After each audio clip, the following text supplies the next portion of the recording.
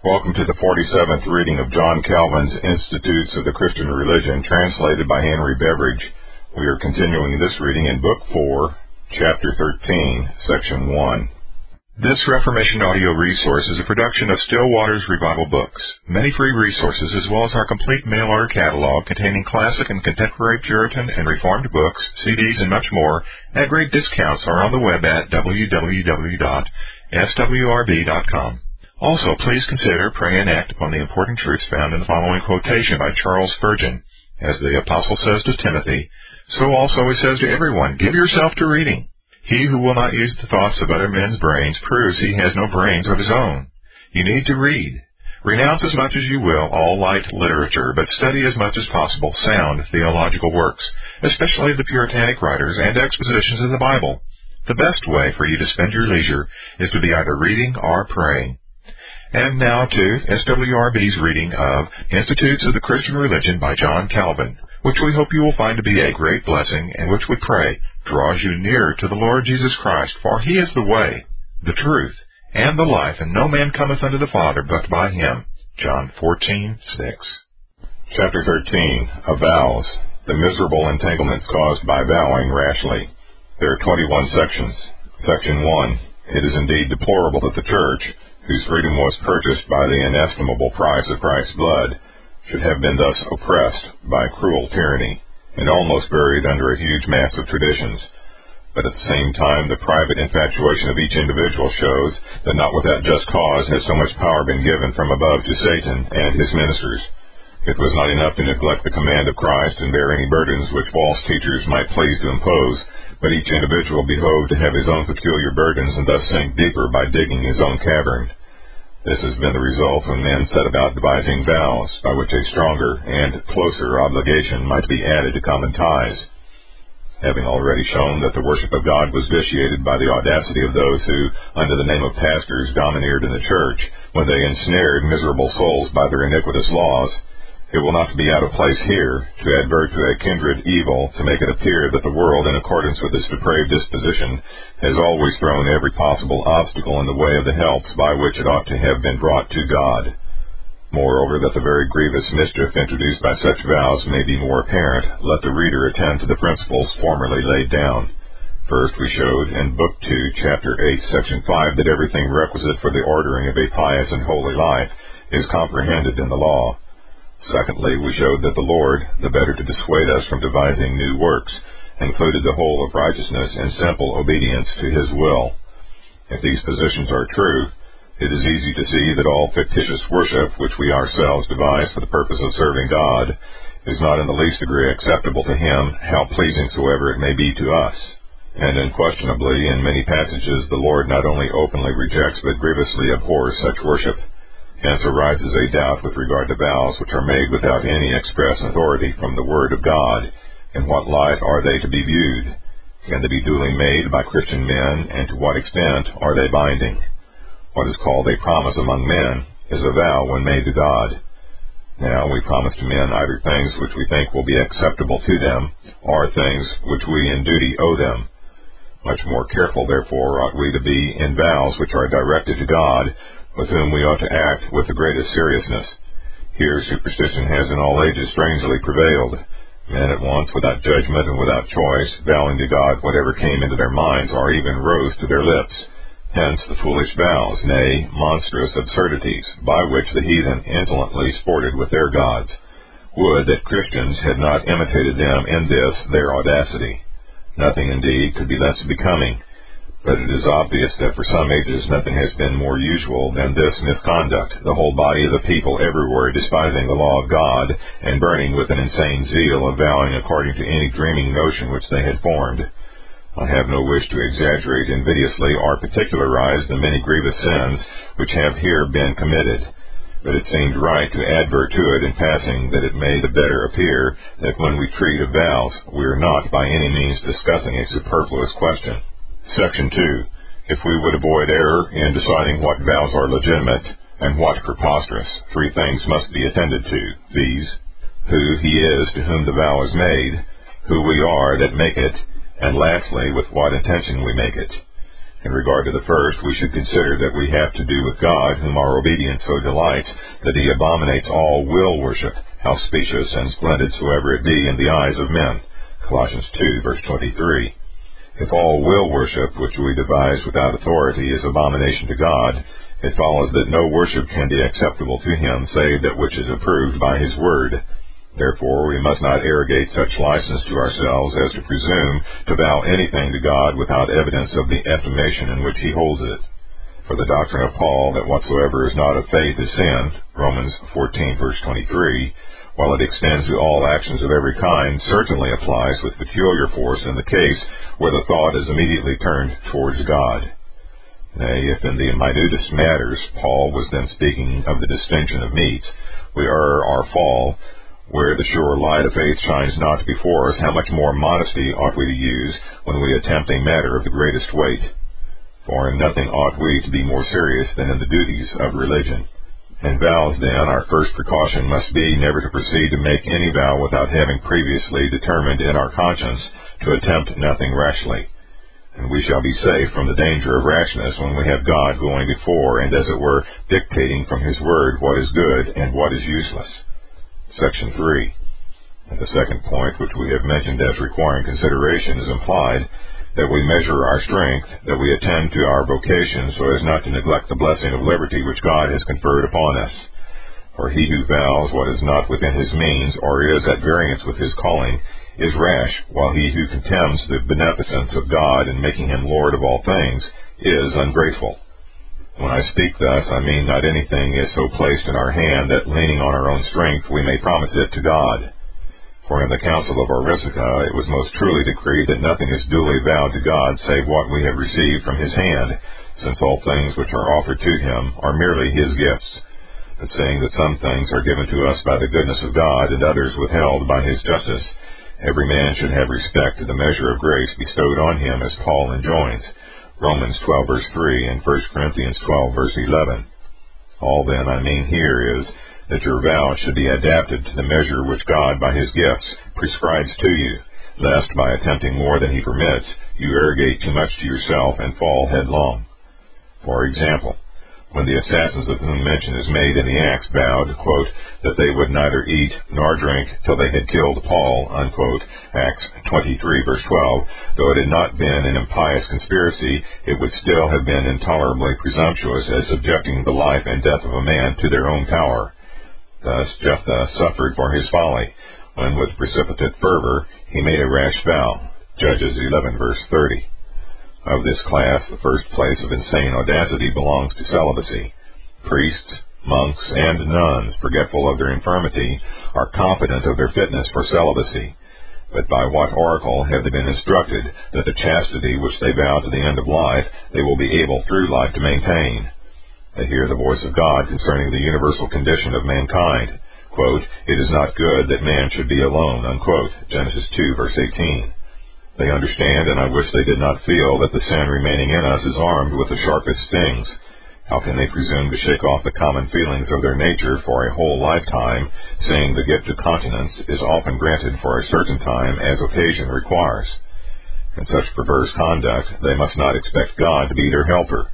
Let them rather remember the words, quote, ye shall not tempt the Lord your God, unquote, Deuteronomy 6, verse 16.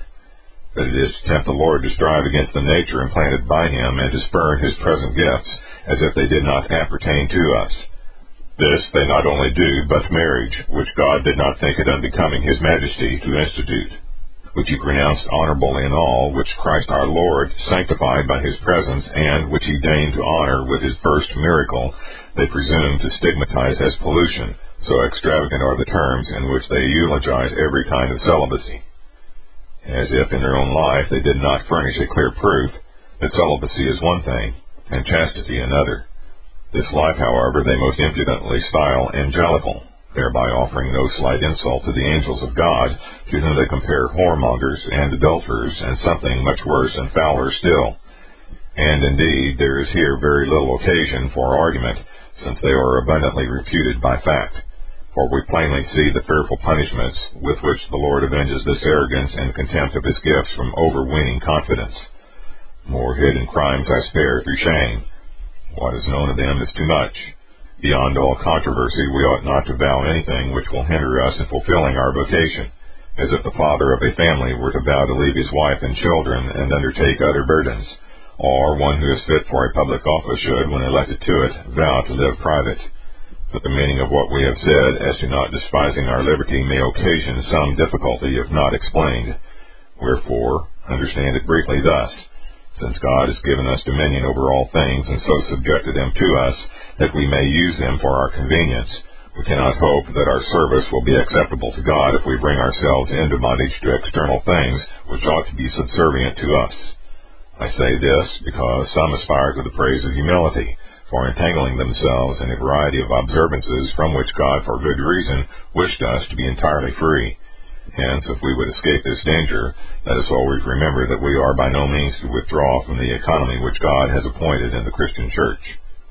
Section 4. I come now to my third position, viz. That if you would approve your vow to God, the mind in which you undertake it is of great moment. For seeing that God looks not to the outward appearance, but to the heart, the consequence is that according to the purpose which the mind has in view, the same thing may at one time please and be acceptable to him, and at another be most displeasing. If you vow abstinence from wine as if there were any holiness in so doing, you are superstitious. But if you have some end in view which is not perverse, no one can disapprove. Now, as far as I can see, there are 4 ends to which our vows may be properly directed. 2 of these, for the sake of order, I refer to the past, and 2 to the future. To the past belong vows by which we either testify our gratitude toward God for favors received, or, in order to deprecate his wrath, inflict punishment on ourselves for faults committed. The former let us, if you please, call acts of thanksgiving, the latter acts of repentance. Of the former class we have an example in the tithes which Jacob vowed, Genesis 28 verse 20, if the Lord would conduct him safely home from exile, and also in the ancient peace offerings which pious kings and commanders, when about to engage in a just war, vowed that they would give if they were victorious, or at least if the Lord would deliver them when pressed by some greater difficulty. Thus are to be understood all the passages in the Psalms which speak of vows, Psalm 22 verse 26, and 56 verse 13, and 116 verses 14 and 18. Similar vows may also be used by us in the present day whenever the Lord has rescued us from some disaster or dangerous disease or other peril. For it is not abhorrent from the office of a pious man thus to consecrate a votive offering to God as a formal symbol of acknowledgment that he may not seem ungrateful for his kindness. The nature of the second class it will be sufficient to illustrate merely by one familiar example.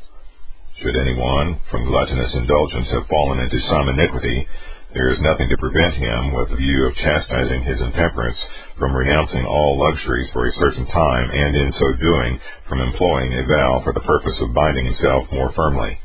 And yet I do not lay down this as an invariable law to all who have similarly offended. I merely show what may be lawfully done by those who think that such a vow will be useful to them. Thus, while I hold it lawful so to vow, I at the same time leave it free. Section 5. The vows which have reference to the future tend partly, as we have said, to render us more cautious, and partly to act as a kind of stimulus to the discharge of duty. A man sees that he is so prone to a certain vice, that in a thing which is otherwise not bad he cannot restrain himself from forthwith falling into evil. He will not act absurdly in cutting off the use of that thing for some time by a vow. If, for instance, one should perceive that this or that bodily ornament brings him into peril, and yet allured by cupidity he eagerly longs for it, what can he do better than by throwing a curb upon himself, that is, imposing the necessity of abstinence, free himself from all doubt?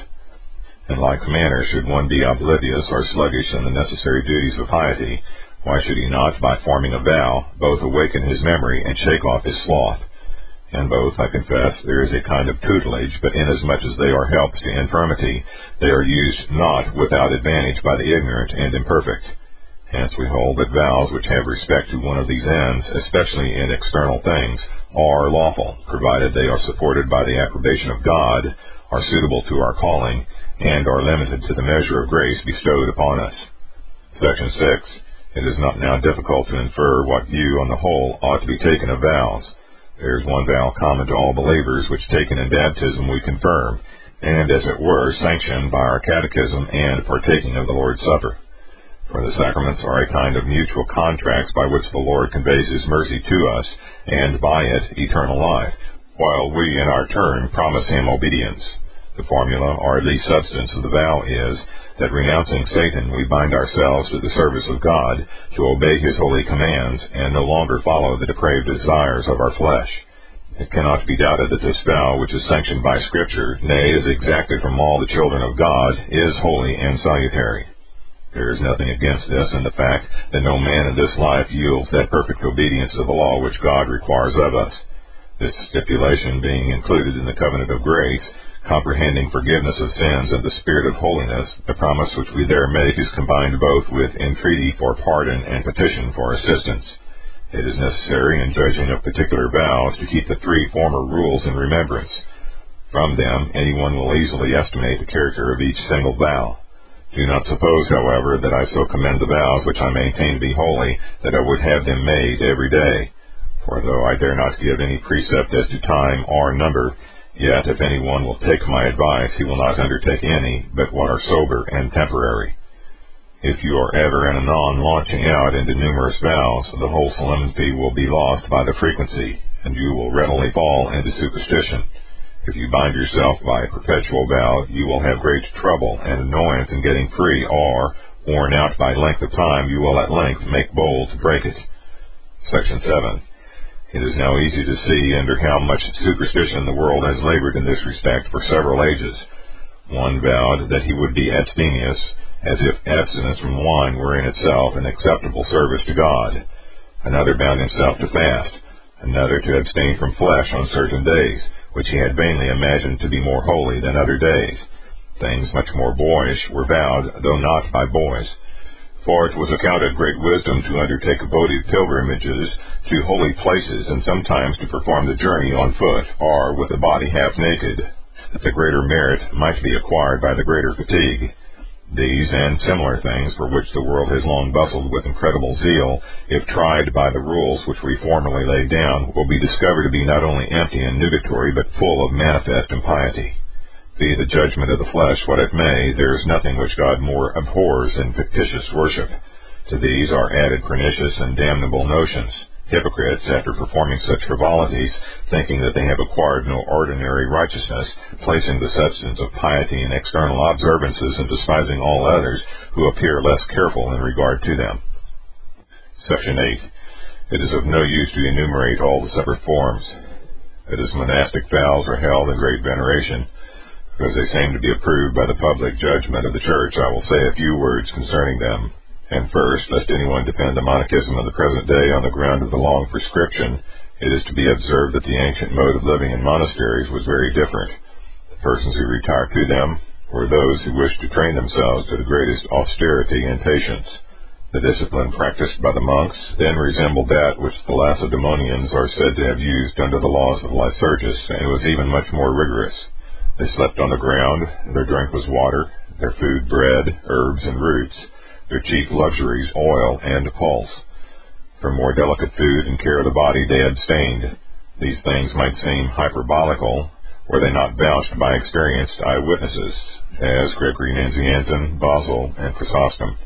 By such rudimentary training, they prepared themselves for greater offices. For of the fact that monastic colleges were then a kind of seminaries of the ecclesiastical order, both those whom we lately named are very competent witnesses. They were all brought up in the monasteries, and thence called the episcopal office, as well as several other great and excellent men of their age. Augustine also shows that in his time the monasteries were wont to furnish the Church with clergy. For he thus addresses the monks of the island of Capri, quote, "We exhort you, brethren, in the Lord, to keep your purpose and persevere to the end. And if at any time our Mother Church requires your labor, you will neither undertake it with eager elation, nor reject it from the blandishment of sloth, but with meek hearts obey God. You will not prefer your own ease to the necessities of the Church. Had no good men been willing to minister to her when in travail, it would have been impossible for you to be born," unquote. He is speaking of the ministry by which believers are spiritually born again. In like manner he says to Aurelius, quote, "It is both an occasion of lapse to them, and a most unbecoming injury to the clerical order if the deserters of monasteries are elected to the clerical warfare, since from those who remain in the monastery our custom is to appoint to the clerical office only the better and more approved, unless perhaps, as the vulgar say, a bad chorister is a good symphonist, so in like manner it will be jestingly said of us, a bad monk is a good clergyman. There will be too much cause for grief if we stir up monks to such ruinous pride and deem the clergy deserving of so grave an affront, saying that sometimes a good monk scarcely makes a good clerk. He may have sufficient continence, but be deficient in necessary learning, unquote. From these passages it appears that pious men were wont to prepare for the government of the Church by monastic discipline, that thus they might be more apt and better trained to undertake the important office. Not that all attain to this object, or even aimed at it, since the great majority of monks were illiterate men. Those who were fit were selected. Section 9. Augustine, in two passages in particular, gives a portraiture of a form of ancient monasticism. The one is in his book, De Moribus Ecclesiae Catholicae, on the manners of the Catholic Church, where he maintains the holiness of that profession against the calumnies of the Manichees. The other in a treatise entitled De Opere Monachorum, on the work of monks, where he inveighs against certain degenerate monks who had begun to corrupt that institution. I will here give a summary of what he there delivers, and as far as I can, in his own words. Quote, despising the allurements of this world, and congregated in common for a most chaste and most holy life, they pass their lives together, spending their time in prayer, reading, and discourse, not swollen with pride, not turbulent through petulance, not livid with envy.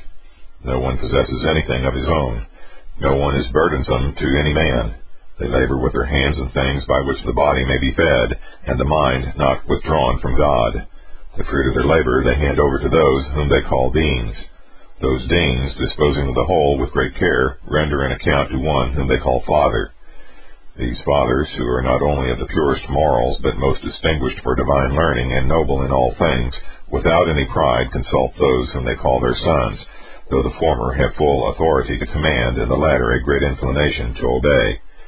At the close of the day, they assemble each from his cell, and without having broken their fast, to hear their father, and to the number of 3,000 at least, he is speaking of Egypt and the East, they assemble under each father. Then the body is refreshed, so far as suffices for safety and health, everyone curbing his concupiscence, so as not to be profuse in the scanty and very mean diet which is provided. Thus they not only abstain from flesh and wine for the purpose of subduing lust, but from those things which provoke the appetite of the stomach and gullet more readily, from seeming to some, as it were, more refined. In this way the desire of exquisite dainties, in which there is no flesh, is wont to be absurdly and shamefully defended. Any surplus after necessary food, and the surplus is very great from the labor of their hands and the frugality of their meals, is carefully distributed to the needy, the more carefully that it was not procured by those who distribute. For they never act with the view of having abundance for themselves, but always act with the view of allowing no superfluity to remain with them. Afterwards, describing their austerity, of which he had himself seen instances both at Milan and elsewhere, he says, quote, meanwhile no one is urged to austerities which he is unable to bear. No one is obliged to do what he declines, nor condemned by the others, whom he acknowledges himself too weak to imitate. For they remember how greatly charity is commended. They remember that to the pure all things are pure. Titus 1, verse 15. Wherefore all their vigilance is employed, not in rejecting kinds of food as polluted, but in subduing concupiscence and maintaining brotherly love. They remember, inner quote, meats for the belly, and the belly for meats, close inner quote, etc. 1 Corinthians 6, verse 13. Many, however strong, abstain because of the weak. In many this is not the cause of action. They take pleasure in sustaining themselves on the meanest and least expensive food. Hence the very persons who in health restrain themselves decline not in sickness to use what their health requires. Many do not drink wine, and yet do not think themselves polluted by it, for they most humanely cause it to be given to the more sickly, and to those whose health requires it. And some who foolishly refuse, they fraternally admonish, lest by vain superstition they sooner become more weak than more holy. Thus they sedulously practice piety, while they know that bodily exercise is only for a short time. Charity especially is observed. Their food is adapted to charity, their speech to charity, their dress to charity, their looks to charity. They go together and breathe only charity. They deem it as unlawful to offend charity as to offend God. If anyone opposes it, he is cast out and shunned. If anyone offends it, he is not permitted to remain one day." Unquote. Since this holy man appears in these words to have exhibited the monastic life of ancient times as in a picture, I have thought it right to insert them here, though somewhat long, because I perceive that I would be considerably longer if I collected them from different writers, however compendious I might study to be. Section 10. Here, however, I had no intention to discuss the whole subject.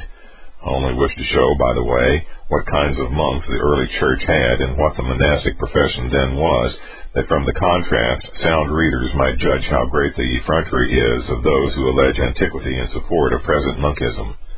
Augustine, while tracing out a holy and legitimate monasticism, would keep away all rigorous exaction of those things which the word of the Lord has let free. But in the present day nothing is more rigorously exacted, for they deem it an inexpiable crime if anyone deviates in the least degree from the prescribed form and color or species of dress, and the kind of food, or in other frivolous and frigid ceremonies. Augustine strenuously contends that it is not lawful for monks to live in idleness on other men's means. He denies that any such example was to be found in his day in a well-regulated monastery. Our monks place the principal part of their holiness in idleness, for if you take away their idleness, where will that contemplative life by which they glory that they excel all others and make a near approach to the angels?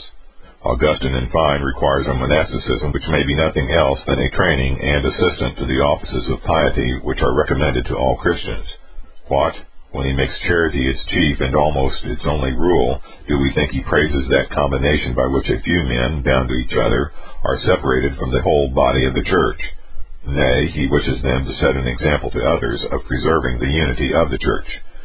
So different is the nature of present monachism in both respects that it would be difficult to find anything so dissimilar, not to say contrary. For our monks, not satisfied with that piety, on the study of which alone Christ enjoins his followers to be intent, imagine some new kind of piety by aspiring to which they are more perfect than all other men. Section 11. If they deny this, I should like to know why they honor their own order only with the title of perfection and deny it to all other divine callings. I am not unaware of the sophistical solution that their order is not so called because it contains perfection in itself, but because it is the best of all for acquiring perfection. When they would extol themselves to the people, when they would lay a snare for rash and ignorant youth, when they would assert their privileges and exalt their own dignity to the disparagement of others, they boast that they are in a state of perfection. When they are too closely pressed to be able to defend this vain arrogance, they betake themselves to the subterfuge that they have not yet obtained perfection, but that they are in a state in which they aspire to it more than others. Meanwhile, the people continue to admire as if the monastic life alone were angelic, perfect, and purified from every vice. Under this pretense, they ply a most gainful traffic, while their moderation lies buried in a few volumes. Who sees not that this is intolerable trifling? But let us treat with them as if they ascribed nothing more to their profession than to call it a state for acquiring perfection. Surely by giving it this name they distinguish it by a special mark from other modes of life. And who will allow such honor to be transferred to an institution of which not one syllable is said in approbation, while all other callings of God are deemed unworthy of the same, though not only commanded by his sacred lips, but adorned with distinguished titles? And how great the insult offered to God when some device of man is preferred to all the modes of life which he has ordered, and by his testimony approved. Section 12. But let them say I calumniated them when I declared that they were not contented with the rule prescribed by God. Still, though I were silent, they more than sufficiently accuse themselves, for they plainly declare that they undertake a greater burden than Christ has imposed on his followers, since they promise that they will keep evangelical counsels regarding the love of enemies, the suppression of vindictive feelings, and abstinence from swearing, counsels to which Christians are not commonly restricted. In this, what antiquity can they pretend? None of the ancients ever thought of such a thing. All with one voice proclaimed that not one syllable proceeded from Christ which it is not necessary to obey. And the very things which these worthy expounders pretend that Christ only counseled, they uniformly declare without any doubt that he expressly enjoined.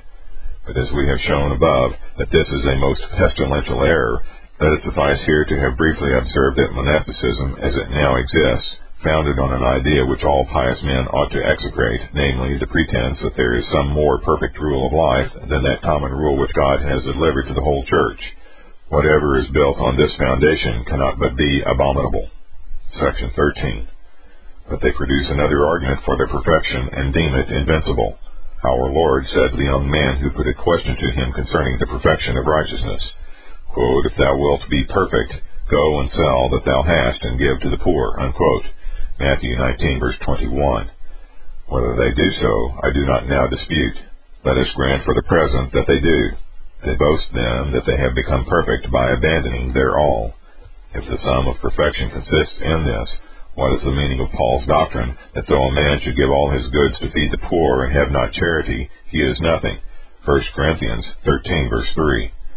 What kind of perfection is that, which if charity be wanting is with the individual himself reduced to nothing? Here they must of necessity answer that it is indeed the highest, but is not the only work of perfection. But here again Paul interposes, and hesitates not to declare that charity without any renunciation of that sort is the, quote, bond of perfectness, unquote, Colossians 3, verse 14.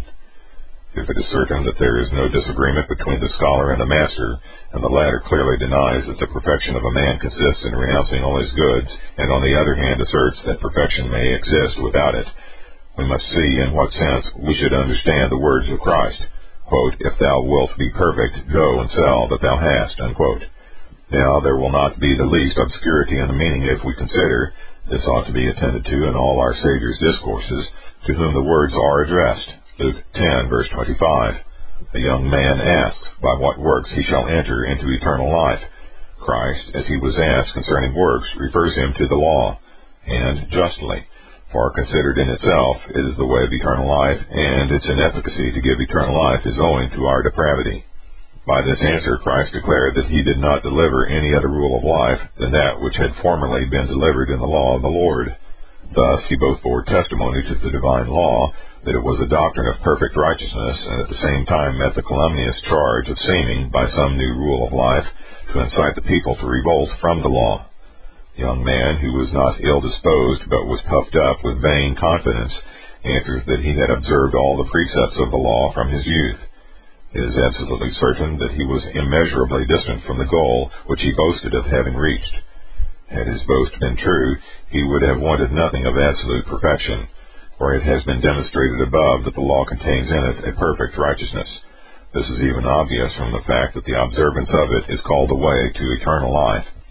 To show him how little progress he had made in that righteousness which he too boldly answered that he had fulfilled, it was right to bring before him his besetting sin. Now, while he abounded in riches, he had his heart set upon them. Therefore, because he did not feel this secret wound, it is probed by Christ. Quote, "Go," unquote, says he, quote, "and sell that thou hast," unquote.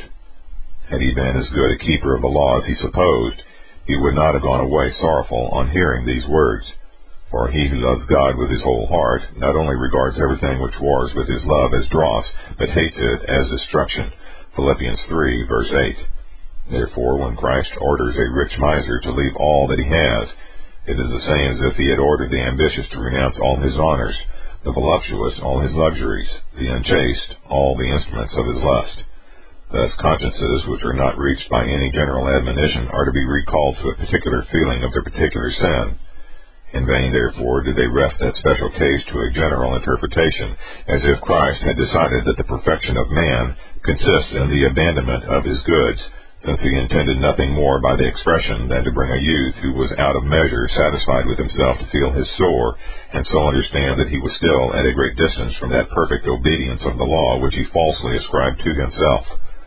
I admit that this passage was ill understood by some of the fathers, and hence arose an affectation of voluntary poverty, those only being thought blessed who abandoned all earthly goods, and in a state of destitution devoted themselves to Christ. But I am confident that, after my exposition, no good and reasonable man will have any dubiety here as to the mind of Christ. Section 14. Still, there was nothing with the fathers less intended than to establish that kind of perfection which was afterwards fabricated by cowled monks, in order to rear up a species of double Christianity. For as yet the sacrilegious dogma was not broached which compares the profession of monasticism to baptism, nay, plainly asserts that it is a form of a second baptism. Who can doubt that the fathers with their whole heart abhorred such blasphemy? And what need is there to demonstrate by words that the last quality which Augustine mentions as belonging to the ancient monks, viz., that they in all things accommodated themselves to charity, is most alien from this new profession, saying itself declares that all who retire into monasteries withdraw from the church. For how? Do they not separate themselves from the legitimate society of the faithful by acquiring for themselves a special ministry and private administration of the sacraments? What is meant by destroying the communion of the church if this is not? And to follow out the comparison with which I began, and at once close the point, what resemblance have they in this respect to the ancient monks? These, though they dwelled separately from others, had not a separate church. They partook of the sacraments with others. They attended public meetings, and were then a part of the people. But what have those men done in erecting a private altar for themselves but broken the bond of unity? For they have excommunicated themselves from the whole body of the church, and contemned the ordinary ministry by which the Lord has been pleased that peace and charity should be preserved among his followers. Wherefore I hold that as many monasteries as there are in the present day, so many conventicles are there of schismatics who have disturbed ecclesiastical order and been cut off from the legitimate society of the faithful. That there might be no doubt as to their separation, they have given themselves the various names of factions. They have not been ashamed to glory in that which Paul so execrates, that he is unable to express his detestation too strongly. Unless indeed we suppose that Christ was not divided by the Corinthians, when one teacher set himself above another. 1 Corinthians 1 verses 12 and 13, and 3 verse 4. And that now no injury is done to Christ when instead of Christians we hear some called Benedictines, other Franciscans, others Dominicans, and so called, that while they affect to be distinguished from the common body of Christians, they proudly substitute these names for a religious profession. Section 15. The differences which I have hitherto pointed out between the ancient monks and those of our age are not in manners, but in profession. Hence, let my readers remember that I have spoken of monachism rather than of monks, and marked, not the vices which cleave to a few, but vices which are inseparable from the very mode of life. In regard to manners, of what use is it to particularize and show how great the difference? This much is certain, that there is no order of men more polluted by all kinds of vicious turpitude. Nowhere do faction, hatred, party spirit, and intrigue more prevail. In a few monasteries, indeed, they live chastely, if we are to call it chastity, where lust is so far repressed as not to be openly infamous. Still you will scarcely find 1 in 10 which is not rather a brothel than a sacred abode of chastity. But how frugally they live, just like swine wallowing in their sties. But lest they complain that I deal too unmercifully with them, I go no farther. Although anyone who knows the case will admit that in the few things which I have said, I have not spoken in the spirit of an accuser. Augustine, though he testifies that the monks excelled so much in chastity, yet complains that there were many vagabonds who, by wicked arts and impostures, extracted money from the more simple, plying a shameful traffic by carrying about the relics of martyrs, and vending any dead man's bones for relics, bringing ignominy on their order by many similar iniquities, as he declares that he had seen none better than those who had profited in monasteries. So he laments that he had seen none worse than those who had backslidden in monasteries. What would he say were he in the present day to see how almost all monasteries overflowing and in a manner bursting with numerous deplorable vices? I say nothing but what is notorious to all, and yet this charge does not apply to all without a single exception. For as the rule and discipline of holy living was never so well framed in monasteries as that there were not always some drones very unlike the others, so I hold that in the present day monks have not so completely degenerated from that holy antiquity as not to have some good men among them. But these few lie scattered up and down among a huge multitude of wicked and dishonest men, and are not only despised, but even petulantly assailed, sometimes even treated cruelly by the others, who, according to the Milesian proverb, think they ought to have no good man among them. Section 16. By this contrast between ancient and modern monasticism, I trust I have gained my object, which was to show that our cowled monks falsely pretend the example of the primitive church in defense of our profession, since they differ no less from the monks of that period than apes do from men. Meanwhile, I disguise not that even in that ancient form which Augustine commends, there was something which little pleases me. I admit that they were not superstitious in the external exercises of a more rigorous discipline, but I say that they were not without a degree of affectation and a false zeal. It was a fine thing to cast away their substance, and free themselves from all worldly cares.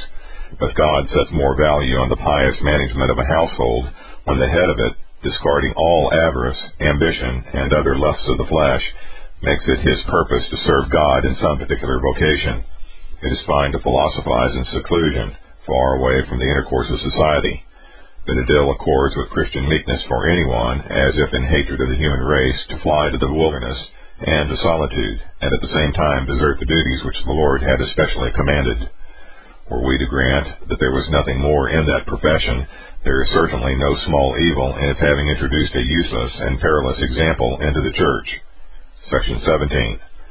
Now then, let us see the nature of the vows by which the monks of the present day are initiated into this famous order. First, as their intention is to institute a new and fictitious worship with a view to gain favor with God, I conclude from what has been said above that everything which they vow is abomination to God. Secondly, I hold that as they frame their own mode of life at pleasure without any regard to the calling of God or to his approbation, the attempt is rash and unlawful, because their conscience has no ground on which it can support itself before God, and, quote, whatsoever is not of faith is sin, unquote. Romans 14, verse 23. Moreover, I maintain that in restricting themselves to many perverse and impious modes of worship, such as are exhibited in modern monasticism, they consecrate themselves not to God, but to the devil. For why should the prophets have been permitted to say that the Israelites sacrificed their sons to devils and not to God? Deuteronomy 32, verse 17, and Psalm 106, verse 37. Merely because they had corrupted the true worship of God by profane ceremonies, and we not to be permitted to say the same thing of monks who, along with a cow, cover themselves with the net of 1,000 impious superstitions. Then what is their species of vows? They offer God a promise of perpetual virginity, as if they had previously made a compact with him to free them from the necessity of marriage. They cannot allege that they make this vow trusting entirely to the grace of God, for seeing he declares this to be a special gift, not given to all. Matthew 19, verse 11, no man has a right to assume that the gift will be his. Let those who have it use it, and if at any time they feel the infirmity of the flesh, let them have recourse to the aid of him by whose power alone they can resist. If this avails not, let them not despise the remedy which is offered to them.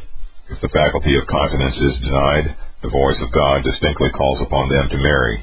By continence I mean not merely that by which the body is kept pure from fornication, but that by which the mind keeps its chastity untainted. For Paul enjoins caution not only against external lasciviousness, but also burning of mind. 1 Corinthians 7, verse 9. It has been the practice, they say, from the remotest period for those who wish to devote themselves entirely to God, to bind themselves by a vow of continence. I confess that the custom is ancient, but I do not admit that the age when it commenced was so free from every defect that all that was then done is to be regarded as a rule. Moreover, the inexorable rigor of holding that after the vow is conceived there is no room for repentance crept in gradually. This is clear from Cyprian. Quote, if virgins have dedicated themselves to Christian faith, let them live modestly and chastely without pretense. Thus strong and stable, let them wait for the reward of virginity. But if they will not or cannot persevere, it is better to marry than by their faults to fall into the fire, unquote. In the present day, with what invectives would they not lacerate anyone who should seek to temper the vow of continence by such an equitable course? Those, therefore, have wandered far from the ancient custom who not only use no moderation and grant no pardon when anyone proves unequal to the performance of his vow, but shamelessly declare that it is a more heinous sin to cure the intemperance of the flesh by marriage than to defile body and soul by whoredom. Section 18. But they still insist and attempt to show that this vow was used in the days of the apostles, because Paul says that widows who marry after having once undertaken a public office, quote, cast off their first faith, unquote. 1 Timothy 5, verse 12. I by no means deny that widows who dedicated themselves and their labors to the church at the same time came under an obligation of perpetual celibacy, not because they regarded it in the light of a religious duty, as afterwards began to be the case, but because they could not perform their functions unless they had their time at their own command and were free from the nuptial tie. But if, after giving their pledge, they began to look to a new marriage, What else was this but to shake off the calling of God? It is not strange, therefore, when Paul says that by such desires they grow wanton against Christ. In further explanation, he afterwards adds that by not performing their promises to the church, they violate and nullify their first faith given in baptism. One of the things contained in this first faith being that every one should correspond to his calling. Unless you choose rather to interpret that, having lost their modesty, they afterwards cast off all care of decency, prostituting themselves to all kinds of lasciviousness and pertness, leading licentious and dissolute lives, than which nothing can less become Christian women. I am much pleased with this exposition. Our answer then is that those widows who were admitted to a public ministry came under an obligation of perpetual celibacy, and hence we easily understand how, when they married, they threw off all modesty and became more insolent than became Christian women, that in this way they not only sinned by violating the faith given to the church, but revolted from the common rule of pious women. First, I deny that they had any other reason for professing celibacy than just because marriage was altogether inconsistent with the function which they undertook. Hence they bound themselves to celibacy only insofar as the nature of their function required. Secondly, I do not admit that they were bound to celibacy in such sense that it was not better for them to marry than to suffer by the incitements of the flesh and fall into uncleanness. Thirdly, I hold that what Paul enjoined was in a common case free from danger, because he orders the selection to be made from those who, contented with one marriage, had already given proof of continence. Our only reason for disapproving of the vow of celibacy is because it is improperly regarded as an act of worship, and is rashly undertaken by persons who have not the power of keeping it. Section 19. But what ground can there be for applying this passage to nuns? For deaconesses were appointed not to soothe God by chantings or unintelligible murmurs, and spend the rest of their time in idleness, but to perform the public ministry of the church toward the poor, and to labor with all zeal, assiduity, and diligence in the offices of charity. They did not vow celibacy, that they might thereafter exhibit abstinence from marriage as a kind of worship rendered to God, but only that they might be freer from encumbrance in executing their office. In fine, they did not vow on attaining adolescence or in the bloom of life, and so afterwards learn by too late experience over what a precipice they had plunged themselves, but after they were thought to have surmounted all danger, they took a vow not less safe than holy. But not to press the two former points, I say that it was unlawful to allow women to take a vow of continence before their 60th year, since the apostle admits such only and enjoins the younger to marry and beget children. Therefore it is impossible on any ground to excuse the deduction, first of 12, then of 20, and lastly of 30 years. Still less possible is it to tolerate the case of miserable girls who, before they have reached an age at which they can know themselves or have any experience of their character, are not only induced by fraud but compelled by force and threats to entangle themselves in these accursed snares. I will not enter at length into a refutation of the other two vows.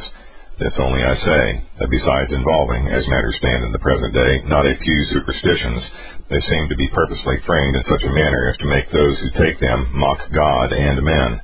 But lest we should seem with too malignant feeling to attack every particular point, we will be contented with the general refutation which has been given above. Section 20. The nature of the vows which are legitimate and acceptable to God, I think I have sufficiently explained. Yet because some ill-informed and timid consciences, even when a vow displeases and is condemned, nevertheless hesitate as to the obligation and are grievously tormented, shuddering at the thought of violating a pledge given to God, and, on the other hand, fearing to sin more by keeping it, we must here come to their aid, and enable them to escape from this difficulty. And to take away all scruple at once, I say that all vows not legitimate and not duly conceived, as they are of no account with God, should be regarded by us as null. For if in human contracts those promises only are binding in which he with whom we contract wishes to have us bound, it is absurd to say that we are bound to perform things which God does not at all require of us, especially since our works can only be right when they please God, and have the testimony of our consciences that they do please him. For it always remains fixed that, quote, whatsoever is not of faith is sin, unquote. Romans 14, verse 23. By this Paul means that any work undertaken in doubt is vicious, because at the root of all good works lies faith, which assures us that they are acceptable to God. Therefore, if Christian men may not attempt anything without this assurance, why, if they have undertaken anything rashly through ignorance, may they not afterwards be freed and desist from their error? Since vows rationally undertaken are of this description, they not only oblige not, but must necessarily be rescinded. What then, when they are not only of no estimation in the sight of God, but are even an abomination, as has already been demonstrated? It is needless farther to discuss a point which does not require it. To appease pious consciences and free them from all doubt, this one argument seems to me sufficient, viz., that all works whatsoever which flow not from a pure fountain, and are not directed to a proper end, are repudiated by God, and so repudiated that he no less forbids us to continue than to begin them. Hence it follows that vows dictated by error and superstition are of no weight with God, and ought to be abandoned by us. Section 21. He who understands this solution is furnished with the means of repelling the calumnies of the wicked against those who withdraw from monasticism to some honest kind of livelihood. They are grievously charged with having perjured themselves and broken their faith, because they have broken the bond, vulgarly supposed to be indissoluble, by which they had bound themselves to God and the Church. But I say, first, there is no bond when that which man confirms, God abrogates. And secondly, even granting that they were bound when they remained entangled in ignorance and error, now, since they had been enlightened by the knowledge of the truth, I hold that they are at the same time free by the grace of Christ. For if such is the efficacy of the cross of Christ, that it frees us from the curse of the divine law by which we were held bound, how much more must it rescue us from extraneous chains, which are nothing but the wily nets of Satan? There can be no doubt, therefore, that all on whom Christ shines with the light of his gospel, he frees from all the snares in which they had entangled themselves through superstition. At the same time, they have another defense if they were unfit for celibacy. For if an impossible vow is certain destruction to the soul, which God wills to be saved and not destroyed, it follows that it ought by no means to be adhered to. Now, how impossible a vow of continence is to those who have not received it by special gift, we have shown, and experience, even were I silent, declares, while the great obscenity with which almost all monasteries teem is a thing not unknown. If any seem more decent and modest than others, they are not, however, chaste. The sin of unchastity urges and lurks within.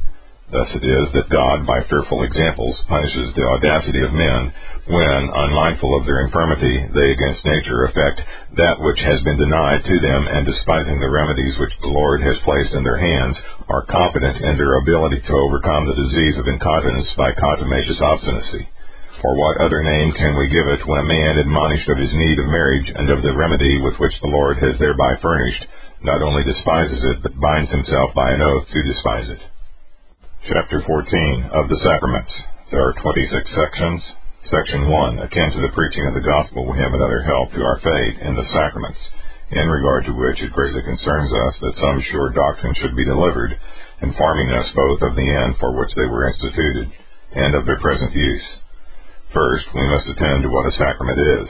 It seems to me, then, a simple and appropriate definition to say that it is an external sign by which the Lord seals on our consciences his promises of goodwill toward us, in order to sustain the weakness of our faith, and we in our turn testify our piety towards him, both before himself and before angels as well as men. We may also define more briefly by calling it a testimony of the divine favor toward us, confirmed by an external sign with a corresponding attestation of our faith towards him. You may make your choice of these definitions, which in meaning differ not from that of Augustine, which defines a sacrament to be a visible sign of a sacred thing, or a visible form of an invisible grace, but does not contain a better or surer explanation. As its brevity makes it somewhat obscure and thereby misleads the more illiterate, I wish to remove all doubt and make the definition fuller by stating it at greater length. Section 2. The reason why the ancients used the term in this sense is not obscure. The old interpreter, whenever he wished to render the Greek term, mu, upsilon, sigma, tau, eta, rho, iota, omicron, nu, mysterion, into Latin, especially when it was used with reference to divine things, used the word sacramentum. Thus, in Ephesians, quote, having made known unto us the mystery, sacramentum, of his will, unquote, and again, quote, if ye have heard of the dispensation of the grace of God, which is given me to you wards, how that by revelation he made known unto me the mystery, unquote, sacramentum, Ephesians 1, verse 9, and 3, verse 2. In Colossians, quote, even the mystery which hath been hid from ages and from generations, but is now made manifest to his saints, to whom God would make known what is the riches of the glory of this mystery, unquote, sacramentum. Colossians 1, verse 26. Also in the first epistle to Timothy, quote, without controversy, great is the mystery, sacramentum, of godliness. God was manifest in the flesh, unquote. 1 Timothy 3, verse 16. He was unwilling to use the word arcanum, secret, lest the word should seem beneath the magnitude of the thing meant. When the thing therefore was sacred and secret, he used the term sacramentum. In this sense it frequently occurs in ecclesiastical writers, and it is well known that what the Latins call sacramenta, the Greeks call, Greek word mu, upsilon, sigma, tau, eta, rho, iota, alpha, mysteria, are mysteries. The sameness of meaning removes all dispute. Hence it is that the term was applied to those signs which gave an august representation of things spiritual and sublime. This is also observed by Augustine. Quote, it were tedious to discourse of the variety of signs. Those which relate to divine things are called sacraments, unquote. Section 3. From the definition which we have given, we perceive that there never is a sacrament without an antecedent promise, the sacrament being added as a kind of appendix with the view of confirming and sealing the promise and giving a better attestation, or rather, in a manner, confirming it. In this way God provides first for our ignorance and sluggishness, and secondly for our infirmity. And yet, properly speaking, it does not so much confirm His word as establish us in the faith of it. For the truth of God is in itself sufficiently stable and certain, and cannot receive a better confirmation from any other quarter than from itself. But as our faith is slender and weak, so if it be not propped up on every side and supported by all kinds of means, it is forthwith shaken and tossed to and fro, wavers, and even falls. And here indeed our merciful Lord, with boundless condescension, so accommodates himself to our capacity that, seeing how from our animal nature we are always creeping on the ground and cleaving to the flesh, having no thought of what is spiritual and not even forming an idea of it, he declines not by means of these earthly elements to lead us to himself, and even in the flesh to exhibit a mirror of spiritual blessings. For, as Chrysostom says, quote, were we incorporeal, he could give us these things in a naked and incorporeal form. Now, because our souls are implanted in bodies, he delivers spiritual things under things visible. Not that the qualities which are set before us in the sacraments are inherent in the nature of the things, but God gives them this signification, unquote. Section 4.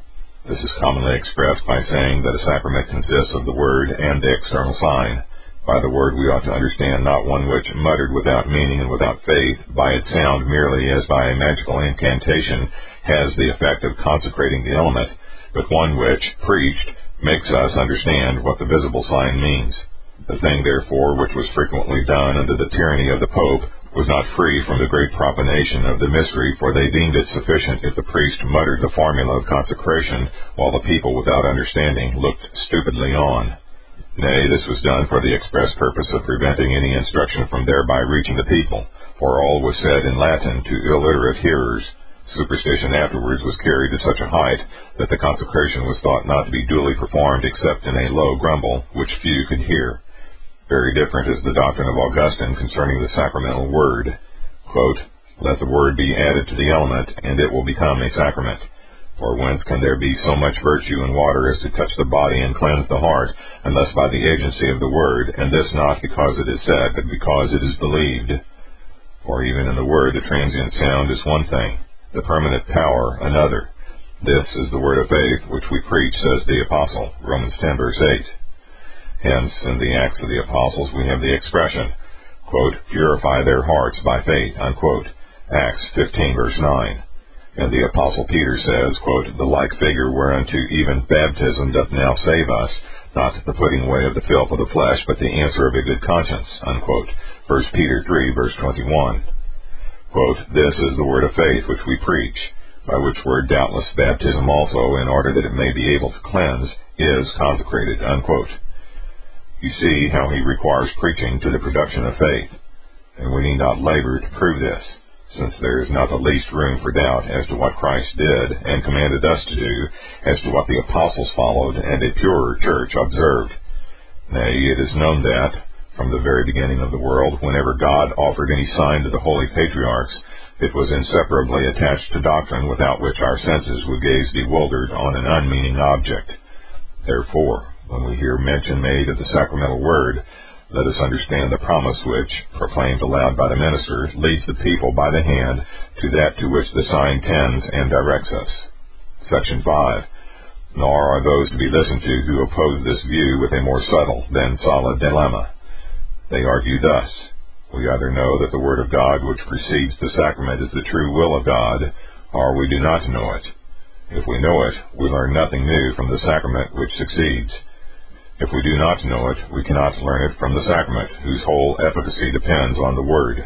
Our brief reply is: the seals which are affixed to diplomas and other public deeds are nothing considered in themselves, and would be affixed to no purpose if nothing was written on the parchment, and yet this does not prevent them from sealing and confirming when they are appended to writings.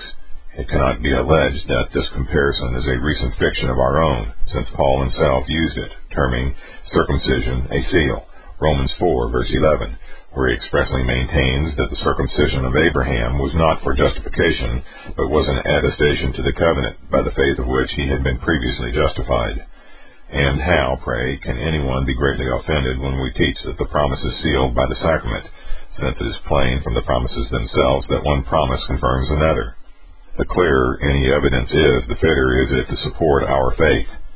But sacraments bring with them the clearest promises, and when compared with the Word, have this peculiarity, that they represent promises to the life, as if painted in a picture. Nor ought we to be moved by an objection founded on the distinction between sacraments and the seals of documents. These, that since both consist of the carnal elements of this world, the former cannot be sufficient or adequate to seal the promises of God, which are spiritual and eternal, though the latter may be employed to seal the edicts of princes concerning fleeting and fading things. But the believer, when the sacraments are presented to his eye, does not stop short at the carnal spectacle, but by the steps of analogy which I have indicated, rises with pious consideration to the sublime mysteries which lie hidden in the sacraments. Section 6. As the Lord calls his promises covenants, Genesis 6, verse 18, and 9, verse 9, and 17, verse 2, and sacrament signs of the covenants, so something similar may be inferred from human covenants. What could the slaughter of a hog effect unless words were interposed or rather preceded? Swine are often killed without any interior or occult mystery. What could be gained by pledging the right hand, since hands are not unfrequently joined in giving battle? But when words have preceded, then by such symbols of covenant sanction is given to laws, though previously conceived, digested, and enacted by words. Sacraments, therefore, are exercises which confirm our faith in the Word of God, and because we are carnal, they are exhibited under carnal objects, that thus they may train us in accommodation to our sluggish capacity, just as nurses lead children by the hand. And hence Augustine calls a sacrament a visible word, because it represents the promises of God as in a picture and places them in our view in a graphic bodily form. We might refer to other similitudes by which sacraments are more plainly designated, as when they are called the pillars of our faith. For just as a building stands and leans on its foundation, and yet is rendered more stable when supported by pillars, so faith leans on the Word of God as its proper foundation, and yet when sacraments are added, leans more firmly as if resting on pillars. Or we may call them mirrors, in which we may contemplate the riches of the grace which God bestows upon us. For then, as has been said, he manifests himself to us in as far as our dullness can enable us to recognize him, and testifies his love and kindness to us more expressly than by word. Section 7. It is irrational to contend that sacraments are not manifestations of divine grace toward us, because they are held forth to the ungodly also, who, however, so far from experiencing God to be more propitious to them, only incur greater condemnation. By the same reasoning, the gospel will be no manifestation of the grace of God, because it is spurned by many who hear it. Nor will Christ himself be a manifestation of grace, because of the many by whom he was seen and known, very few received him. Something similar may be seen in public enactments. A great part of the body of the people deride and evade the authenticating seal, though they know it was employed by their sovereign to confirm his will. Others trample it underfoot as a matter by no means appertaining to them, while others even execrate it, so that, seeing the condition of the two things to be alike, the appropriateness of the comparison which I made above ought to be more readily allowed. It is certain, therefore, that the Lord offers us his mercy and a pledge of his grace, both in his sacred word and in the sacraments. but it is not apprehended save by those who receive the word and sacraments with firm faith, in like manner as Christ, though offered and held forth for salvation to all, is not, however, acknowledged and received by all. Augustine, when intending to intimate this, said that the efficacy of the word is produced in the sacrament, not because it is spoken, but because it is believed. Hence, Paul, addressing believers, includes communion with Christ in the sacraments, as when he says, quote, "As many of you as have been baptized into Christ have put on Christ," unquote, Galatians 3, verse 27. Again, quote, "For by one Spirit we are all baptized into one body," unquote, 1 Corinthians 12, verse 13. But when he speaks of a preposterous use of the sacraments, he attributes nothing more to them than to frigid, empty figures, thereby intimating that however the ungodly and hypocrites may by their perverseness either suppress or obscure or impede the effect of divine grace in the sacraments, that does not prevent them where and whenever God is so pleased from giving a true evidence of communion with Christ, or prevent them from exhibiting, and the Spirit of God from performing the very thing which they promise. We conclude, therefore, that the sacraments are truly termed evidences of divine grace and, as it were, seals of the good will which he entertains towards us. They, by sealing it to us, sustain, nourish, confirm, and increase our faith. The objections usually urged against this view are frivolous and weak. They say that our faith, if it is good, cannot be made better, for there is no faith save that which leans unshakingly, firmly, and undividedly on the mercy of God. It had been better for the objectors to pray with the apostles, quote, "Lord, increase our faith," unquote, Luke 17, verse 5, than confidently to maintain a perfection of faith which none of the sons of men ever attained, none ever shall attain in this life. Let them explain what kind of faith his was who said, quote, "Lord, I believe, help thou mine unbelief," unquote, Mark 9, verse 24. That faith, though only commenced, was good, and might, by the removal of the unbelief, be made better. But there is no better argument to refute them than their own consciousness. For if they confess themselves sinners, this, whether they will or not, they cannot deny, then they must of necessity impute this very quality to the imperfection of their faith. This Reformation audio resource is a production of Still Waters Revival Books. Many free resources, as well as our complete mail order catalog containing classic and contemporary Puritan and Reformed books, CDs, and much more at great discounts, are on the web at www.swrb.com. We can also be reached by email at swrb@swrb.com, by phone at 780-450-3730, by fax at 780-468-1096, or by mail at 4710-37A Avenue, Edmonton, AB, Canada, T6L3T5. If you do not have a web connection, please request a free printed catalog. If you do have a web connection and would like to be added to our email list, please send an email to add@swrb.com or swrb@swrb.com with the word add in the subject line. SWRB's email list is a double opt-in list, so once you've set out your email address, you will be asked by email to confirm that you want to join our list using the email address you have supplied. Your email information will be kept confidential, and you can easily remove yourself from our email list by simply emailing us at swrb@swrb.com with the word remove in the subject line. Once you are on our email list, you will be alerted to all the new free Reformation resources, free MP3s, free electronic books and text, etc. SWRB makes available on the web, as well as, at times, to our best discounts and super specials. We also encourage you to reproduce this audio resource and to pass it on to your friends, but we only authorize this as long as the full content of the message, including the header and trailer, is not altered in any way, and as long as the audio file or cassette is given away for free.